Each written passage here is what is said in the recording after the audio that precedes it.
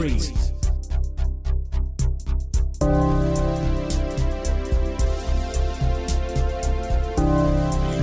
Sink your teeth into Scripture and get a bulldog grip on its truth? Listen on some doctrine and get bulldogmatic. Here is your host. My name is Scott. I'm here with Pastor William Shiflett, pastor and author of William Shiflett, and we were just talking about your books. What I would like to ask you to do, if our podcast is a blessing to you and you would like to support us, Pastor William donates his time for this podcast. He takes time out of his busy schedule to mentor me. This is what this all started with, the mentoring process of me. And we've been reading books now for how long has it been, Pastor? Couple, 3 years. Yeah. So it's been, time goes by fast when you're having fun. And I really enjoy this. So I decided not long ago, about a year ago, that we would record it and hopefully it'd be a blessing to you as well. So if it is a blessing and you would like to support the ministry, the pastor is also an author of many books, and he has a few up here. One is Breaking the Lies of Generational Curses, which is an excellent book.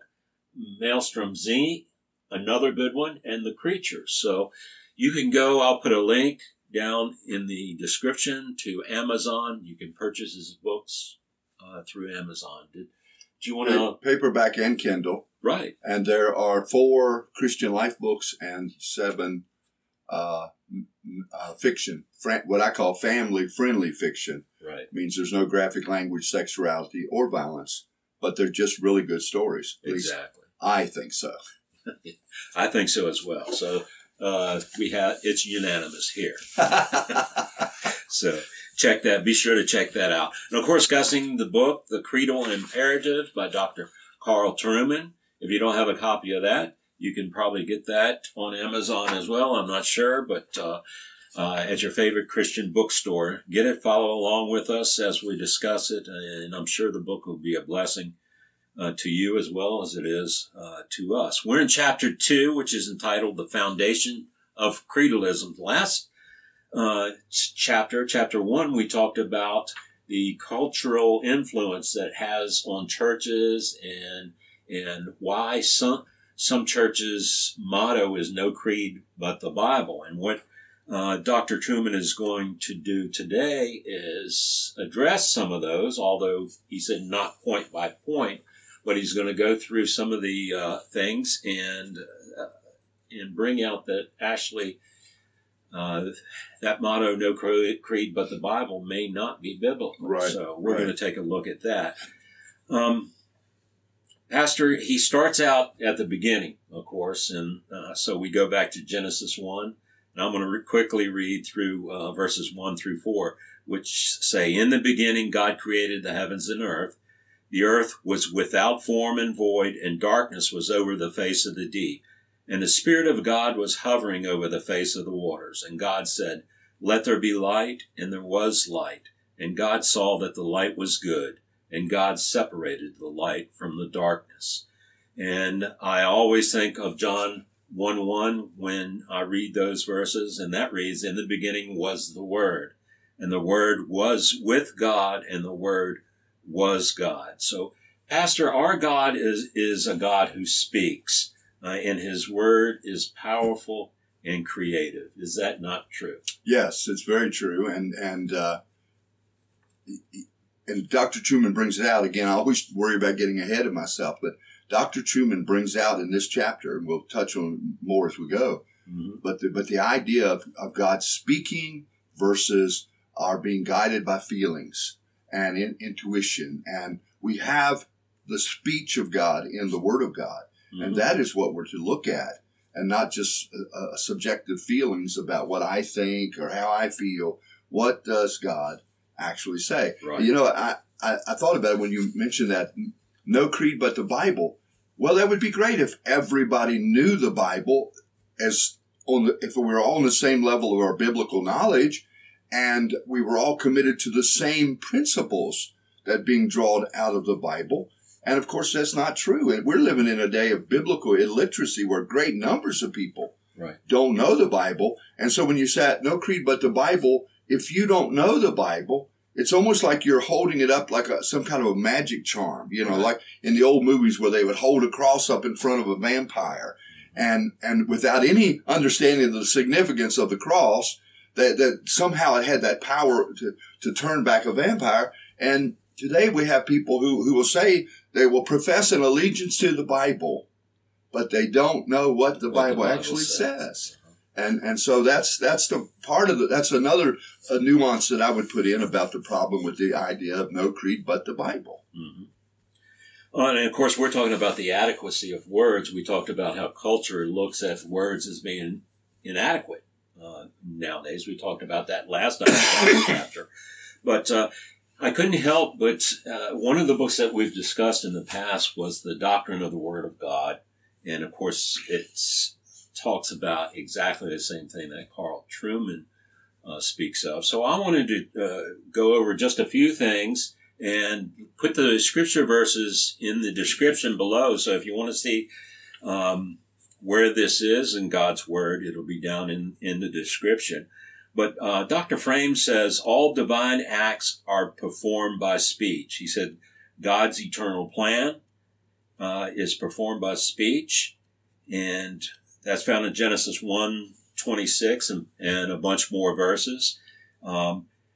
His divine act of creation, which is the scripture that we read at the very beginning, in God's providence over all things, in his judgment, and in his grace as well. So one thing I wanted to touch on is John 1:1. Now, Pastor, when that says in the beginning was the Word, and the Word was with God, and the Word was God, that's not saying that, of course, it's talking about the Lord Jesus Christ in that verse. That's not saying that Christ was spoken into existence. No, exactly. It is an expression, and I like the way Dr. Truman brings out that when we say Jesus is the Word, it's not like the same thing as an automobile is a word or a tree is a word. Right. It signifies something much, much, much greater. But no, it does not mean that God somehow spoke Jesus into existence. It means, when you take in all the other passages of Scripture, that Christ is the ultimate expression of all that God is. Right. We use words to speak to each other. And, there used to be a statement that probably is not much in vogue now, but it was, a man is only as good as his word. Mm-hmm. And, that meant that when you made a pledge, when you made a commitment, that commitment demonstrated who you really were. And it's like that with this concept of Christ as the Word. He is the expression of God, the revelation of God in the second person of the Godhead. But no, he was not created. That's one of the things about the creeds, where the Nicene Creed we recite, it says, begotten, not made. Begotten, not made. There's a distinction there. Begotten, not made. And so, no, that does not mean that he was somehow came into existence when God spoke. But he is the expression of God in revelation of himself to mankind. Dr. Truman also brings out that God's Word is a means of his presence. How is divine speech a fundamental aspect of the special relationship that exists between God and those that are made in his image?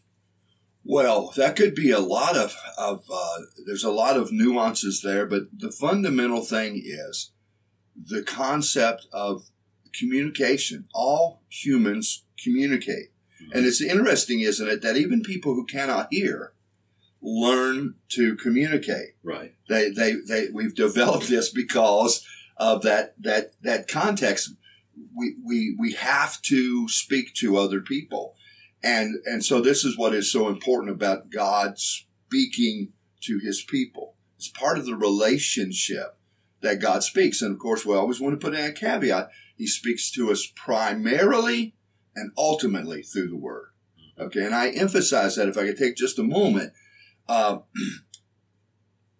There are ministers who are very committed, and I applaud them, to the idea that we must go to the Word. We hear God speak from the Word. The problem is they would actually say that God never speaks apart from the Word. And I have a little bit of a challenge there in my heart, because there are things that I need to know that really aren't in the Scripture. For example, if I decide I'm going into ministry, which seminary do I attend? Mm-hmm. See, the Scripture doesn't tell me. The word seminary is not in the Bible, so I have to seek God for that. And there is a sense in which I feel God spoke to me this way. So there's a practical concept of things in life that the Bible doesn't speak to, but we should always be guided by the Scriptures, so that if I decide, okay, I'm going to go to that seminary, but you know what? They're a little liberal. They're kind of drifting, and I don't want to get involved in that. You see, there I'm going back to the Word, and I'm saying, okay, if I'm going to go to seminary to learn how to use the Word of God in ministry, then I'm going to need a seminary that's going to give me that's going to undergird my conviction that the Bible is God's Word. Mm-hmm. So the Bible does cast direction upon it, but it doesn't specifically say, okay, you shall go to Westminster, or you shall go to Trinity, or you shall go to Wheaton. Mm-hmm. It's that kind of thing. But ultimately, we must understand God speaks to us through His Word. And then you come into another dimension of that, if I'm not rambling too much, the idea that God speaks to us through His Word by virtue of human leaders. You just can't go to the Bible and say, okay, here's what I think it means. Okay. And God speaks to me just as well as He does anybody else. Right. If that were true, we would not have near the problems we have in the world, and the number of cults that have risen, or the number of groups that have come up and said, God told me. And the next thing you know, they're believing something completely. What was it a few weeks ago, the pastor that my daughter mentioned, who went on TV and said the world is going to end at 3:00 this afternoon. Yeah. And we're still here. Right. I mean, that kind of craziness, that person genuinely felt that God had spoken to him. Mm-hmm. So we always have to stay with the Word. Right. It's the Word. Exactly. And Dr. Frame also brings out that the Word is God's presence. He said the Word is written on our heart. And that's what there's the key text in that, of course, is Jeremiah 31:31, I believe. But he also says that the revelation as the knowledge of God is given to all believers. And that's in Matthew 1:1 and following verses. And Christ is the present Word. Now, what's the verse in Hebrews? Say in sundry times. Chapter 1, verse 1 through 3. Is that He spoke to us in times past in various manners in time past, but in these last days He has spoken to us by His Son. Right. Jesus is the ultimate, the final Word of God, if you will. Right. As He is unpacked throughout all of Scripture. As the final Word, it's one of the things that I don't know that all Christians understand. He's the final Word, but the final Word does not contradict all the previous words. Right. See, that's people have this idea that Christ has come along and now all this other stuff doesn't matter. No, He is. True. Yeah, he's like the this is not a good analogy perhaps, but He's the rubber stamp that says, this is it. This is all there is. It's all true. And even Jesus, that we believe the resurrection was the vindication of all that Jesus taught and preached. It proves that He was telling us the truth.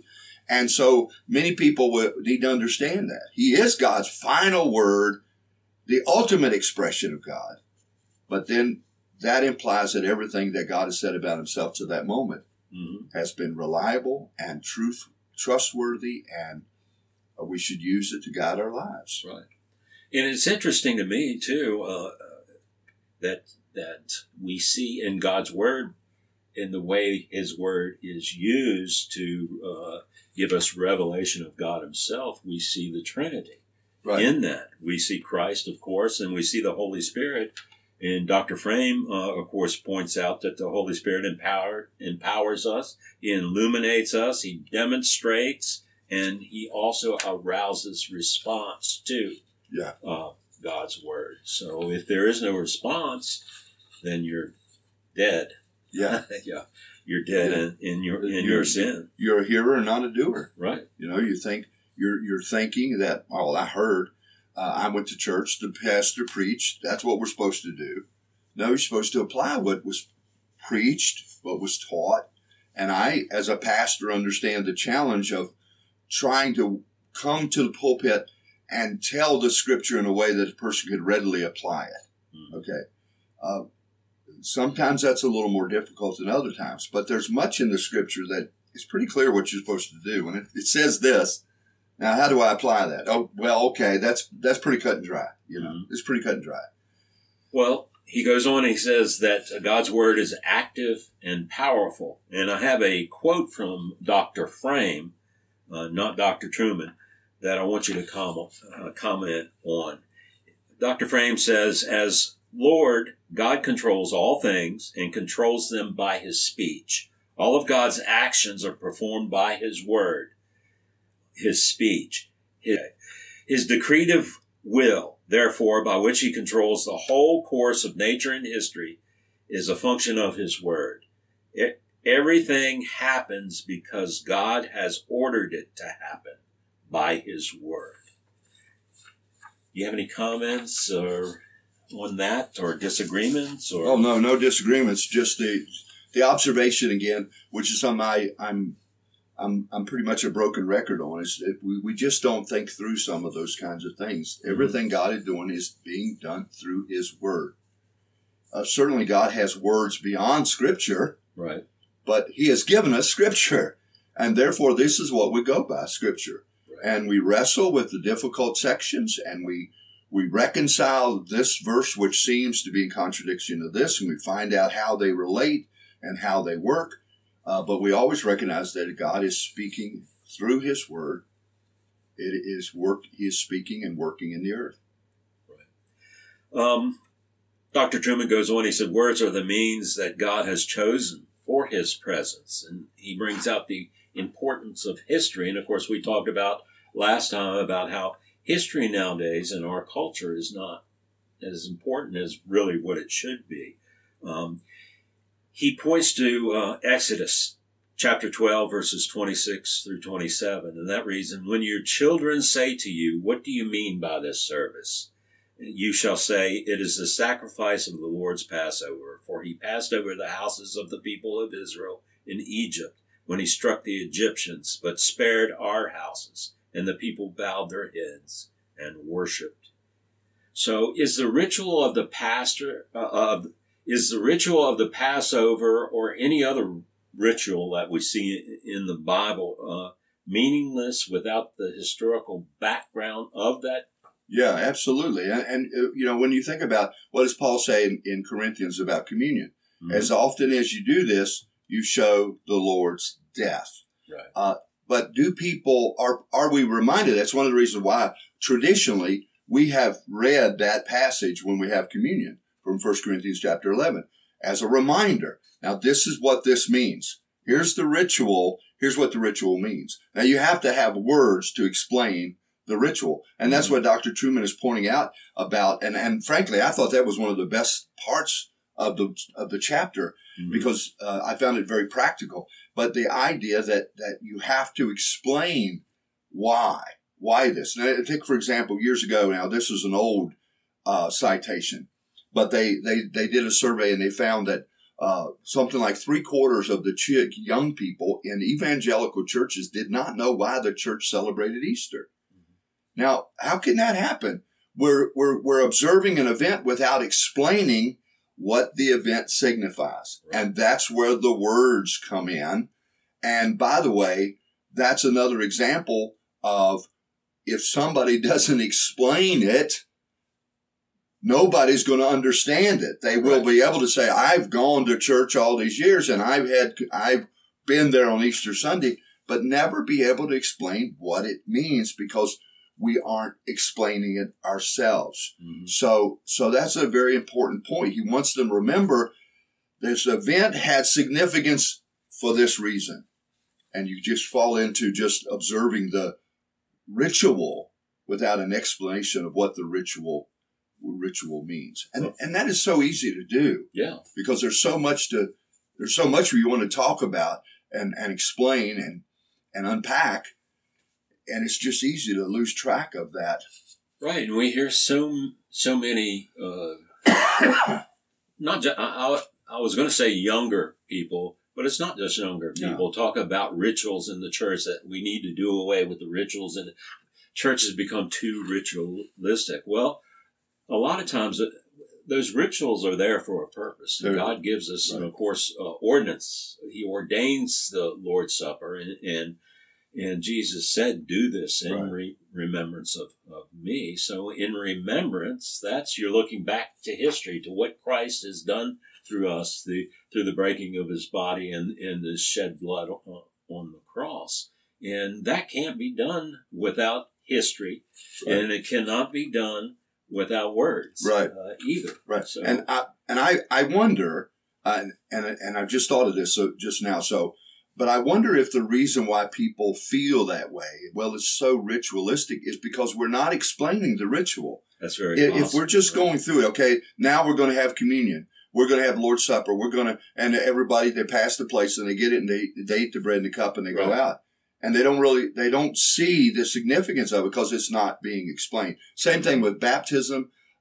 Although obviously baptism is not something currently that happens in most churches with the same frequency as the Lord's Supper. Right. But yes, you could argue that it becomes very ritualistic because we don't know why. Mm-hmm. What is the significance of this event, this ritual? And it is a ritual, but it's a good ritual that reminds us of the death of Christ for our sins. All right. Well, talking about history and the importance of history, what was the role of a prophet in the Old Testament? Well, predominantly, the prophet in the Old Testament really had twofold. One was to call the people to repentance. Mm-hmm. Okay. So he was to call the people to repentance and then predict God's judgment or God's blessing for the future. Right. And in many of the prophets, you have just judgment. Okay. But some of them, like Isaiah, Jeremiah, Ezekiel, Daniel, there's the judgment, and then there's the blessing that follows the judgment that God's going to bring about because He's going to turn His people to obedience. Let me say one thing. Go back a moment to that concept of ritual and the importance of ritual. Dr. Truman makes a point about the presence of God being special in certain situations. That it was the presence of God was greater in the ark than it was in some other part of Israel. Right. You knew God was there as well. Mm-hmm. And I was thinking through that earlier, and I thought about how tedious many people look at obedience. But yet Jesus says in John's gospel, He says that if you love me, you will keep my commandments, and my Father and I will come and make our home with you, with Him, that person, or with the church. So there is a greater blessing that comes out of obedience. All right. And so what I'm trying to get at is, if I understood that a greater sense of God's presence and blessing comes out of obedience, then why would I ever tire of being challenged to obedience? Right. Because many people would say, and I'm using that because of the ritual. We just go through this every week, and this is what He says every week. But you don't understand the importance of it. Mm-hmm. If Jesus says, my Father and I are going to be, you're going to sense a greater richness of our presence when you're walking obediently. Right. Then why wouldn't I want to be challenged to walk obediently? Exactly. Because there's going to be a blessing that follows. And so that I'm trying to use that to illustrate that concept of the ritual could become meaningless if I don't understand what is involved and the benefits of it and the revelation of God that's coming through it. I just see the ritual, and that's where we have to explain. We have to explain these things. And I really appreciate Jason, who appears on the podcast sometimes. Mm-hmm. Jason has a little boy, and his little boy wants to participate in communion, and Jason hasn't allowed him to do that until recently. because he wants to make sure the boy understands Right. what is going on. Now, that's really the role of parents, okay? And it's very commendable, because what he's saying is, yes, son, I want you to participate in the ritual, but I want to make sure you understand what the ritual is about. Right. And if I understand it, then it's going to have so much more meaning to me when I do that. Which makes me think, if you understand what you're doing, it's not a ritual, really. It becomes a ritual when you don't have any idea what it's for, and you just go through the motions. Right. Now, that's a good observation. That's a very good observation. Is there, that was a very good point about the presence of God in the ark is stronger. Can you think of an example of where that might be true nowadays? Of course, we don't have the ark, but...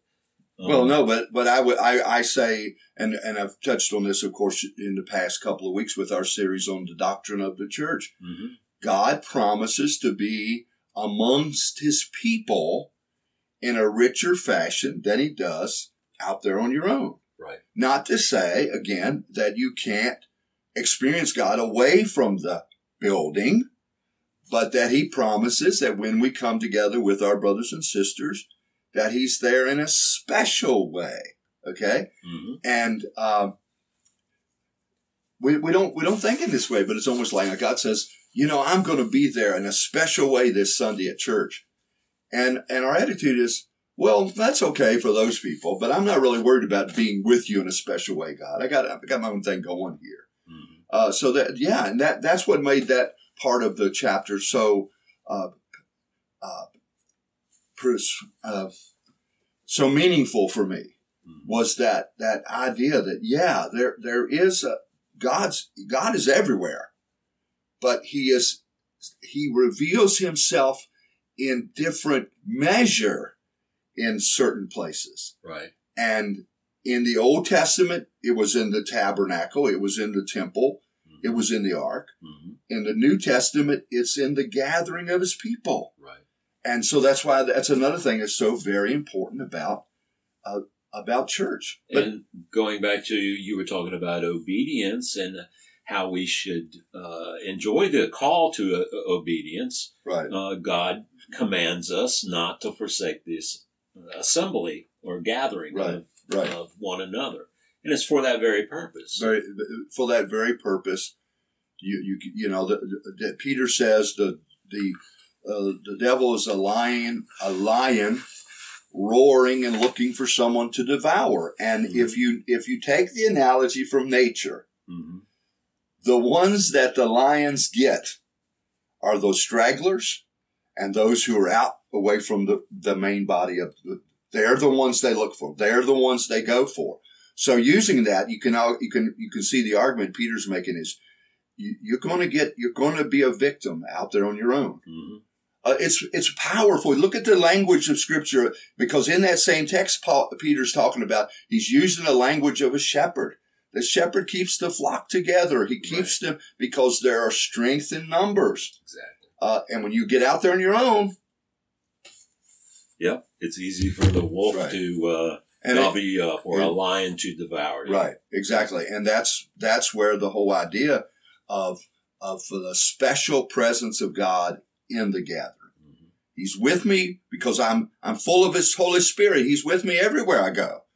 But there's a different manifestation, if that's the right word, of his presence when we gather together in obedience to worship and to speak his words over each other in song and recitation of the creed and prayer. And you have that on your sermon, notes. Of course. Yeah.